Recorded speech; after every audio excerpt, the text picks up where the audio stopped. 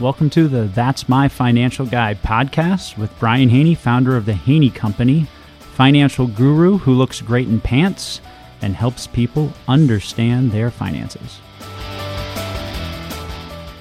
Welcome to the second That's My Financial Guide podcast. I'm Brian Haney with the Haney Company, the financial guru who looks great in pants. And I'm going to be talking today about what in the heck do I do? That's the number one question I get asked outside of how in the heck did you get to this event, sir? What do I do for a living? And there are clever, casual elevator pitch things that people can say. But the reality of what I do is I help my clients make the financial decisions that they want to make, but they just don't know how to. You see, there's a lot of information out there, and much of it is conflicting. So it can be really hard to know how to make sense of it. We all want to do the right thing financially. In fact, I've never run into a single person who said, I don't really care about money, and if I lose it all, no big deal. We all want to handle things the right way. If we're running a company, we want to make sure the company is profitable. So none of us come to the table thinking that, we're going to be making decisions that could put us in a worse position financially than before we started. Yet it's hard to know all of the moving parts and to really see maybe the bigger picture at play. I think a lot of times financial decisions become very tunnel vision. We feel we need to do this one thing, and that this one thing becomes an all-consuming thing. And so part of helping people understand is also helping us step back and have a bigger perspective on things. So I'm going to talk really about the decision-making process, the financial decision-making process, and help create a framework for what it's like to work with a financial professional. Whether it's a financial advisor, whether it's an insurance agent, whatever the nature of the relationship that someone might have with our company, I'm going to talk about those engagement points, and hopefully you'll get some ahas that will help you engage with professionals in your own personal arena. Maybe you'll walk away with a better capacity for how to work with somebody in my position. And maybe if, you listen to this, you might realize that the people you're working with may not be working in a manner that's best for you. And now you'll know how to reassess the nature of that relationship, because you need to work with the right partner, somebody that's going to be in your corner helping you make effective decisions. Your financial professional should never be a barrier to you or feel like you don't really know what's going on, but you just trust them. I don't ever want somebody to just trust me or take my word for it. My clients aren't going to walk away financial experts. No, you're not going to turn around and be able to pass some sort of a professional test.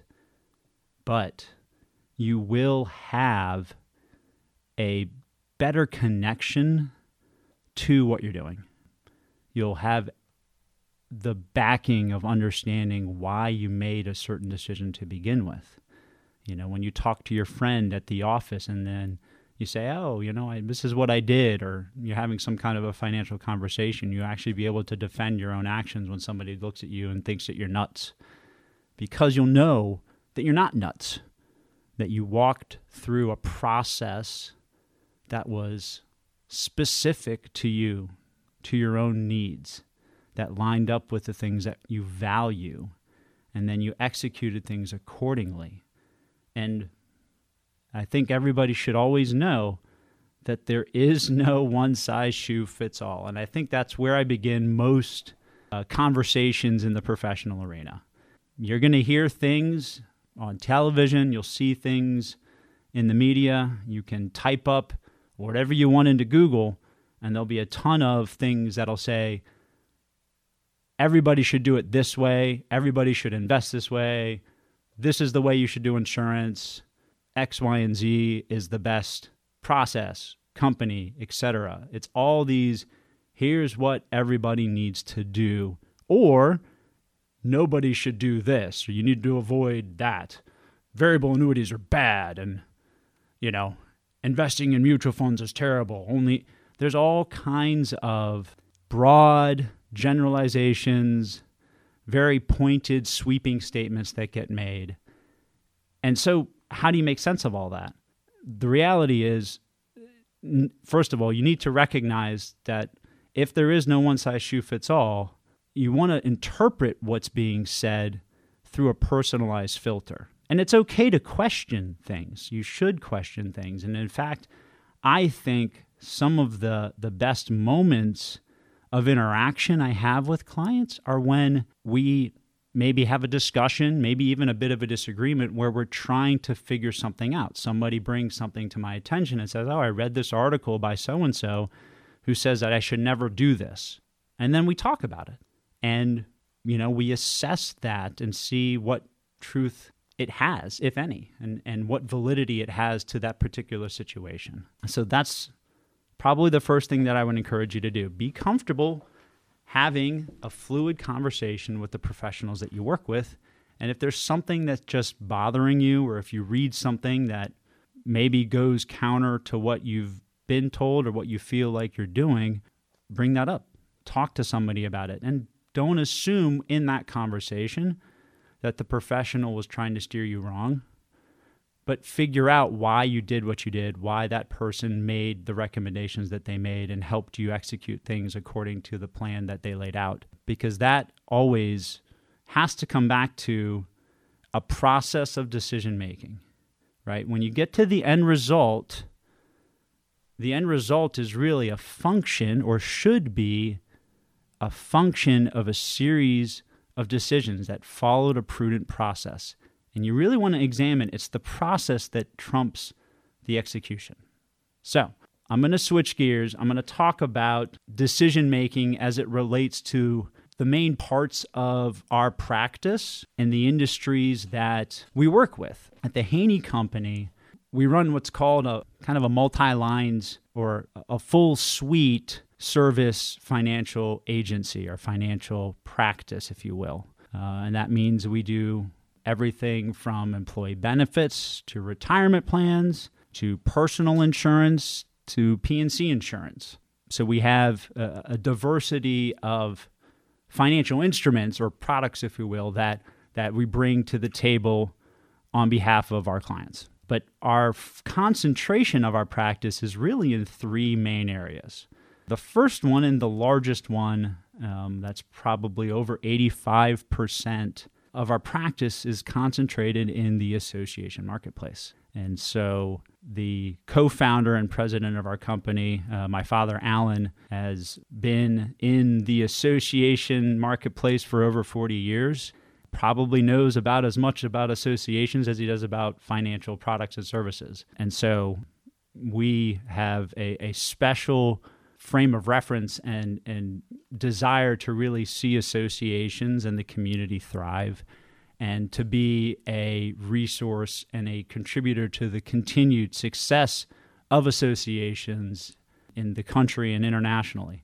Associations are amazing organizations designed specifically to benefit their members. That's what an association is all about. If you look at the history of associations, why do people even associate? Why do people join a membership organization? It's because the organization represents something greater than the sum of its parts and does things significantly for its members that the members probably could not accomplish on their own. What a great industry to be a part of. So when we work with associations, we help usually in three main engagement areas. The first one is we work with the association itself, and this primarily deals with the people that work for the association. So we'll help establish or optimize the things that the association does for its employees. And in particular, this primarily looks like the benefits that are offered to employees, and also the way that the association needs to protect itself as it operates. the risks that the association faces in operating and doing what it does, it's important that we apply the right forms of insurance protection because, unfortunately, we live in a highly litigious society and things can happen even when we are doing exactly what we should be doing, where somebody may level an accusation or bring a lawsuit to the table. And it's really important that you're protected from those risks and that you have the financial means to defend yourself. So these are things that are top of mind for us when we work with associations, protecting it operationally so that way it can be the best association that it can be, and then being an extension of the association's value to its employees. And so the decisions that we make and work with our association clients on deal with how do we provide benefits that A, are substantive and competitive, and that looks a lot like making sure that we have an understanding of the association's place in the competitive landscape. For example, we have a high concentration of associations headquartered in the Washington, D.C. area, DMV, D.C., Maryland, and Virginia area, or the Beltway, as we like to call it. And for those in that type of an area, the questions and the decision-making about what do I need to do to compete in the benefits arena to get the best talent, the landscape isn't just, well, you got to make sure that you do what other associations are doing. It's really, you got to be plugged into what the general Washington, D.C. employee marketplace looks like, because that's where you're operating. And that's not just specific to associations and nonprofits. The same talented professional that you want to come work for your association could also work for a government contractor or one of the major private industries or Amazon now that it's coming in. And so seeing the totality of that landscape is a better and more important framework to be operating from when you're making benefits decisions than just knowing what your place in the nonprofit part of that space is all about. And that's something that, again, if you're working with somebody and they're trying to help you understand how to optimize and maximize the benefits that you offer to your employees, the framework you really want to be plugged into is the landscape of your competition. Who are your real competitors? And recognize that in some places of the country, it may not just be people in your own industry. So you want to know that. When we look at benefits, the decisions that we're trying to figure out are how do we care for these employees in a meaningful way, right? What is insurance or what is a retirement plan really all about? Well, it's about, hopefully, it should be about providing something that helps the employee's life work better. So it's dealing with life events, and it's, again, dealing with people. So benefits are extremely valuable when they take care of some of the most important and critical needs a person may have. That can look like medical experiences that a family goes through. That can be significant. You want to make sure your benefits, your medical program, cares for the employee as best it can. If they are burdened in a medical situation and it becomes a financial stressor, the likelihood, A, that they're going to perceive what you providing them as beneficial and valuable is very low. And they may be now in a vulnerable situation where they can't return to work. So these are things that we want to be thinking about when we're making those types of decisions. What's the real net impact for these employees? How are they going to interact with the benefits that we're providing? That's a very critical question that we ask our clients. How do you want your employees to interact with what you're doing for them? What kind of experience do you want them to be having? When you're making decisions, seeing it with that kind of a framework is going to be far more powerful than just looking at what's the total premium. And so while premium and cost management are extremely important, it's the filter that we make that decision through that matters more. I think the other thing that is important from a professional engagement standpoint, what do we do for our clients as a benefits provider or representative or benefits broker, is we help the employees understand the very benefits that the organizations offer, right? A benefit isn't a benefit unless your employees understand it. If they sign up for something that they have no connection to, then it doesn't really have a lot of meaning for them either. And it can be extremely important that they have it, but if they don't know that, then it may not be having the same impact that you want it to have. And the difference is really not doing more necessarily or providing more. It's helping employees make that connection, helping them understand, educating them, and educating them on their terms in the areas that are important to them. And so that's another critical piece to what we do professionally, is we stand in the place of mostly an educator and a facilitator of helping your employees, helping the employees of an association understand the value that the association is bringing, and then helping them make effective decisions that are personal, that are centered on wellness, centered on financial well-being, on family well-being, on life well-being. We continue to operate with that philosophy. People don't live to work, they work to live. So we want the relationship that your employees have to you in the benefits arena to be one of excitement and gratitude for what you're providing to them, because they see, know, and feel how it's helping them live a better life.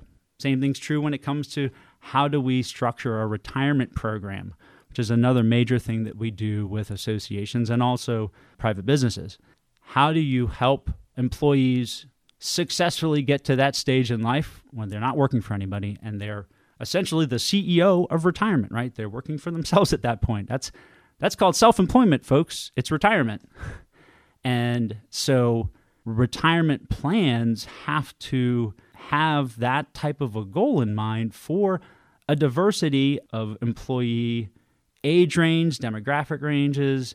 How do you structure a plan in such a way that's really going to allow employees to save and best target that future point in their lives when, they won't have that employer-employee relationship. And again, that's another element to how you work with a professional. If somebody's helping you operate a retirement plan, I think the most important thing that person can be doing for you is making sure the employees themselves feel confident about saving for retirement, confident about how to make that effective decision, and that they understand enough about what they're doing in order to use the plan to the maximum benefit. Assessing it, making sure that it's cost effective, making sure that it has, the right type of investment points. Those are all critical points. But if you do all that and you don't educate your employees, you're still missing it. So we really try to take that type of a role. How do we look at everything that's being provided to an employee by the organization itself, by the association, and connect it back to helping each employee make effective decisions? Taking financial stress off the table as much as one can take it off the table through those benefits is a huge way we act as professionals on behalf of our association clients. Second arena that we work for associations is really at a more executive, what might be called a C-suite or senior level. And that's where we're doing a lot of planning and consulting for the more senior staff and the executive level roles, CEO, CFO, etc. Because very often those roles, have pretty unique contracts that apply to the organization, and certainly unique financial needs that go beyond maybe the general employee population at large. And our job there is to really help both the executive as well as the organization optimize and maximize those roles in their contracts. A lot of times we'll be examining the contract an executive has with its association and making sure that all of the things that are in that contract are satisfied financially. Maybe it's insurance, or maybe helping executives negotiate certain parts of the contract because they need to take advantage of certain forms of protection. And maybe it looks like carving out a particular program for a subset of employees that are, maybe considered more valuable more highly compensated, creating a special program that will make sure that those people critical to the success of the association stay for a longer period of time. A lot of people call these golden handcuff programs, but the programs aren't effective if they're not structured to meet the needs of those senior people. And that really looks like, what are the senior people going to consider valuable? I think this is one of the things a lot of organizations miss. They don't perceive what their intended audience sees as valuable, or at least there's a disconnect. An association can say, this is great, this is great, this is great, this is valuable all it wants to. If the person you're trying to attract and keep around doesn't agree with you, then it really doesn't matter. So we really always want to take the approach of, what's your audience? What are they going to find as valuable? And how can we structure things to link up that way? So that way we know these executive benefits or these contracts or these programs that we ultimately put in place will have the intended result, which is your employees will be more loyal, they'll be more grateful, they'll stay with you for a longer period of time, and everybody wins in that situation. The third thing that we can do with associations is we can help develop programs for their members. A lot of times this is called affinity programs as the common word, but it's really it's a member benefit program, and that's something that we talk about when it comes to the Power of A is associations being great for their members and for the subsequent industries at large that their members operate in. And so we take an approach that looks at, again, what do those members need and want?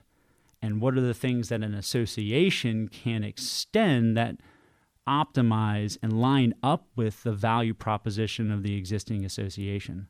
Sometimes member programs don't work because when they're set up, they weren't done in such a way as to see if the members would perceive it as valuable. Or let's say the nature of an association, the biggest value that the members get from it is their advocacy role. Well, it could be a big change for them to then turn around and say, we're going to offer you an insurance program. We want you to buy it from us. Members might not respond well to that because they don't understand why the insurance program lines up with their advocacy. So just making sure that whatever it is you're doing for your members fits what you do as an association in general is critical.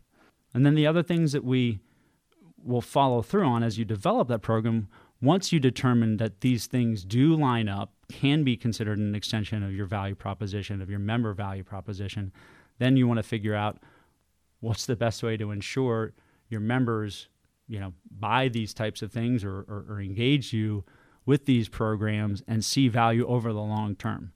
You don't ever want to set something up and have only a 12, 18 to 24 month window that you're going to assess it and determine whether it's successful or not. Any member program needs to be assessed over at least a 3 to 5 year period and given that much time to make sure that it does work. And so we're always in it for the long haul.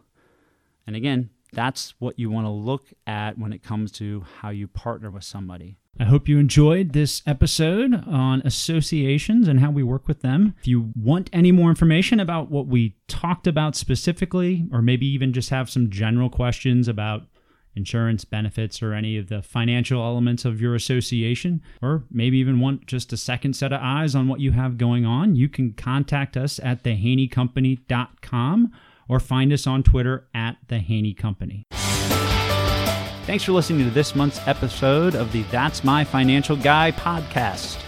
We hope you enjoyed yourself. If you'd like to get a hold of us, you can find us online at thehaneycompany.com or on Twitter at thehaneycompany.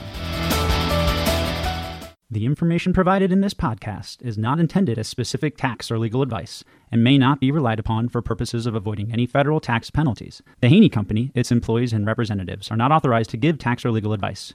Individuals are encouraged to seek advice from their own tax or legal counsel. Individuals involved in the estate planning process should work with an estate planning team, including their own personal, legal, or tax counsel. The information provided here does not constitute personal financial advice, but is meant as the conveyance of information for educational purposes only. All investing involves risk, including the risk of loss. Past performance is not indicatory of future returns. Guarantees are backed by the claims-paying ability of the insurer. Brian Haney is a registered representative of Coastal Equities Incorporated and an investment advisory representative of Coastal Investment Advisors Incorporated. Investment advisory services are offered through Coastal Investment Advisors Incorporated, and securities are offered through Coastal Equities Incorporated, member FINRA SIPC.